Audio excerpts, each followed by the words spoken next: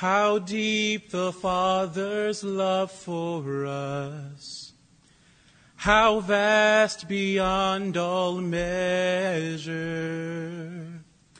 that He would give His only Son to make a wretch His treasure. I speak to you now in the name of God, who is Father, Son, and Holy Spirit. You may be seated. Well, welcome to Holy Trinity Anglican Church. Well, the priest in charge prays just like that. Someone rightly said, "He who sings prays twice." And if that is true, I must be a praying wonder. If you don't believe me, just ask my wife, who has to listen to me pray while I'm in the shower. Some of you might be wondering why I started this service with such a familiar hymn. Well, because it gets at the heart of the gospel. John 3:16. If you have your Bibles, please turn with me to John chapter 3, verse 16. I know you all have your Bibles because they're in those lovely pews. And if you don't have a Bible that is in the pew in front of you, please share with your neighbor. Just get real close to them and cuddle up. Tell them the priest told you to do so. John 3:16. For God so loved the world that He gave His only Son, that whoever believes in Him should not perish, but have eternal life. For God did not send His Son into the world to condemn the world, but in order that the world may be saved through Him. Whoever believes in Him is not condemned, but whoever does not believe is condemned already, because he has not believed in the name of His only Son, the only Son of God. And this is the judgment. Light has come into the world, and the people loved darkness rather than the light, because their works were evil. For everyone who does wicked things hates the light, and does not come to the light, lest his works should be exposed. But whoever does what is true comes to the light, so it may be clearly seen that his works have been carried out in the name of God. This is the heart of the gospel. These verses not only reflect and show God's generosity and His intent of sending Jesus Christ into the world, it also acknowledges a present conflict. While it is true, Jesus Christ stretched out His arms on the hard wood of the cross in order that all that would come to within the reach of His saving embrace. The fact of the matter is, not everybody wants to come to Jesus, or at least Jesus is not at the top of the priority list for everyone in the world. Why? The Scriptures tells us that it is because they shun the light of Christ, because of their evil works. And some love darkness more than they love Christ. And for fear that the light of Christ would expose their deeds, they reject the gospel and keep Christ safely at arm's length.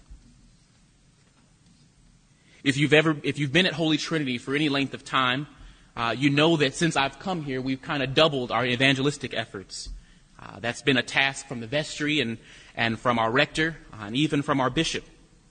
We've doubled our evangelistic efforts because we understand that Christ calls all who love Him to share in the efforts of bringing the world into His saving knowledge. And yet, if you've ever tried to do evangelism, you know that evangelism is hard work. You have to have tough skin. Why? Simply because not everyone wants to hear about Jesus. We live in a culture in which to share our faith openly or to hold up God's standard for holiness and righteousness might get us labeled as a bigot. Or it might even be considered hate speech. Some men love their darkness and will attack you and your civil liberties in order to preserve it. If that is you this morning, if you are under attack, if your soul is weary from civil persecution, if you are burdened down by life and all of its cares, if you constantly find yourself asking and saying, there must be a better way, if the business of soul winning has completely worn you out, Jesus has an answer for you this morning. He says, come. Jesus says, come to me, all who are weary and are carrying heavy burdens, and I will give you rest. Now, I don't have time to unpack this idea of rest this morning. And if you would like to know more, please see me after service, and I'd be happy to share and discuss or give you my notes on the matter. But let it suffice to say that Jesus here, when he is speaking about rest, he is not simply talking about temporal rest. Rest from our life, rest from our labors. Jesus is offering a Sabbath rest, eternal rest for our souls in the gift of eternal life. In our text, we see that Jesus is no stranger to rejection or persecution. And he understands that not everyone will believe in his message. And yet, he acknowledges that and still chooses to love them. In spite of the fact that not everyone will receive him as the Son of God or receive him as Lord, he still says to them, come. In this morning's gospel, we see the people not only reject God or John's call to repentance, refusing to grieve their transgressions, but we also see them reject Jesus' gift of love. In fact, men love their sin so much that they actually said of John that he had a demon, and even accused Jesus of drunkenness. So what does Jesus do after people reject him? He goes to people who will receive him.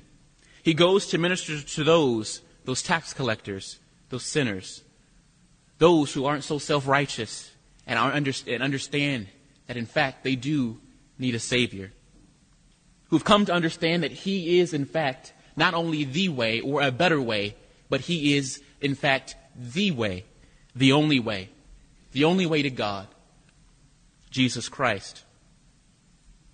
And yet Jesus continues to offer those who love him, those who reject him, love, extending to even those who hate him the gift of eternal life. You see, everyone has a choice. You see, Jesus provides for us, those who are wearied down by the burdens of life, whether it's by sin or persecution or even by rejection personally, or even if someone has rejected your own evangelistic efforts. Jesus provides for us a way of escape. And it's not to run to the world and to the cares of this world and to the things that fill vain and empty voids. We are to run to Jesus. He says, come.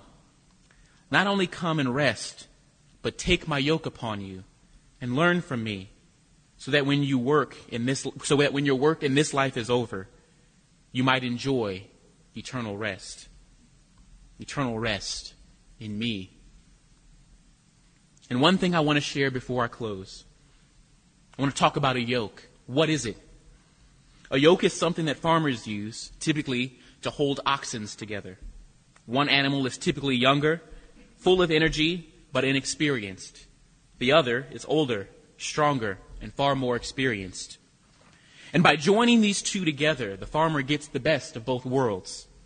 The speed and zeal of the younger ox and the expertise and strength of the older one, which ultimately means for the farmer more efficiency and as he's able to double his efforts and work and increase his harvest. And yet the farmer, in his zeal for bigger and a better harvest, has to be careful not to overwork the young ox. For he is not used to carrying such a heavy load. And lest he become overburdened and crushed in spirit, he must remove the yoke from time to time. Jesus uses the farming analogy of a yoke, which was popular at that time, to convey his message of love and his method of discipleship. As Christians, we are not to wear ourselves out by carrying the burdens of the entire world, burdens which are too heavy for us. We are simply to come to Jesus, and he promises to refresh us. Christ invites all who love him to join him in the harvesting of souls, and yet he models this He models this by being gentle and lowly of heart. He models his love in humility. He offers himself in humility. You see, we have to understand that while it is God's will that no one should die apart from Jesus' saving embrace, and that all should come to faith through the waters of, and be joined to Christ through the waters of holy baptism after repentance, Jesus forces himself on no one. He only makes an offer. For everyone has a choice. And after the offer has been made, people are free to choose to either embrace him or reject him. Let us remember that we do not advance the gospel of God by engaging in heated debates or by beating each other over the head with Scripture in the name of truth. We do Jesus no favor by lording our moral superiority or spiritual enlightenment over sinners. That is not what Jesus did to us. He loved us, often in spite of us. He loved us, and so we must love them. We join Christ in the ministry of reconciliation only by modeling the love which we have received from Christ himself, who said, "It is only by modeling this kind of love that you prove that you are one of my disciples." And after modeling this method of discipleship, Jesus says to everyone, either you're going to help me gather, or you're going to help me, or you're going to help me scatter. But you can't do both. Jesus says, by loving people, you help bring them into the kingdom of God. But by judging them and turning to the sin of judgment, you actually scatter them, push them afar off. The words of Jesus are serious, but so is the work that he has called us to. And when we find ourselves in our evangelistic zeal tempted to revert to hatred rather than love, after being beaten up by this life and all of its burdens, we are to remember Jesus. We are to remember Jesus' words. Come to me. Come to me in prayer. Come to me in the blessed sacrament of the altar. Learn from me. For I am true wisdom. I am the embodiment of wisdom. I will give you rest. Not only rest for your bodies, but rest for your souls. For as the songwriter says, we shall not boast in anything, nor gifts, nor power, nor wisdom, but only in Jesus Christ, his death and resurrection. In the name of the Father, and the Son, and the Holy Spirit. Amen.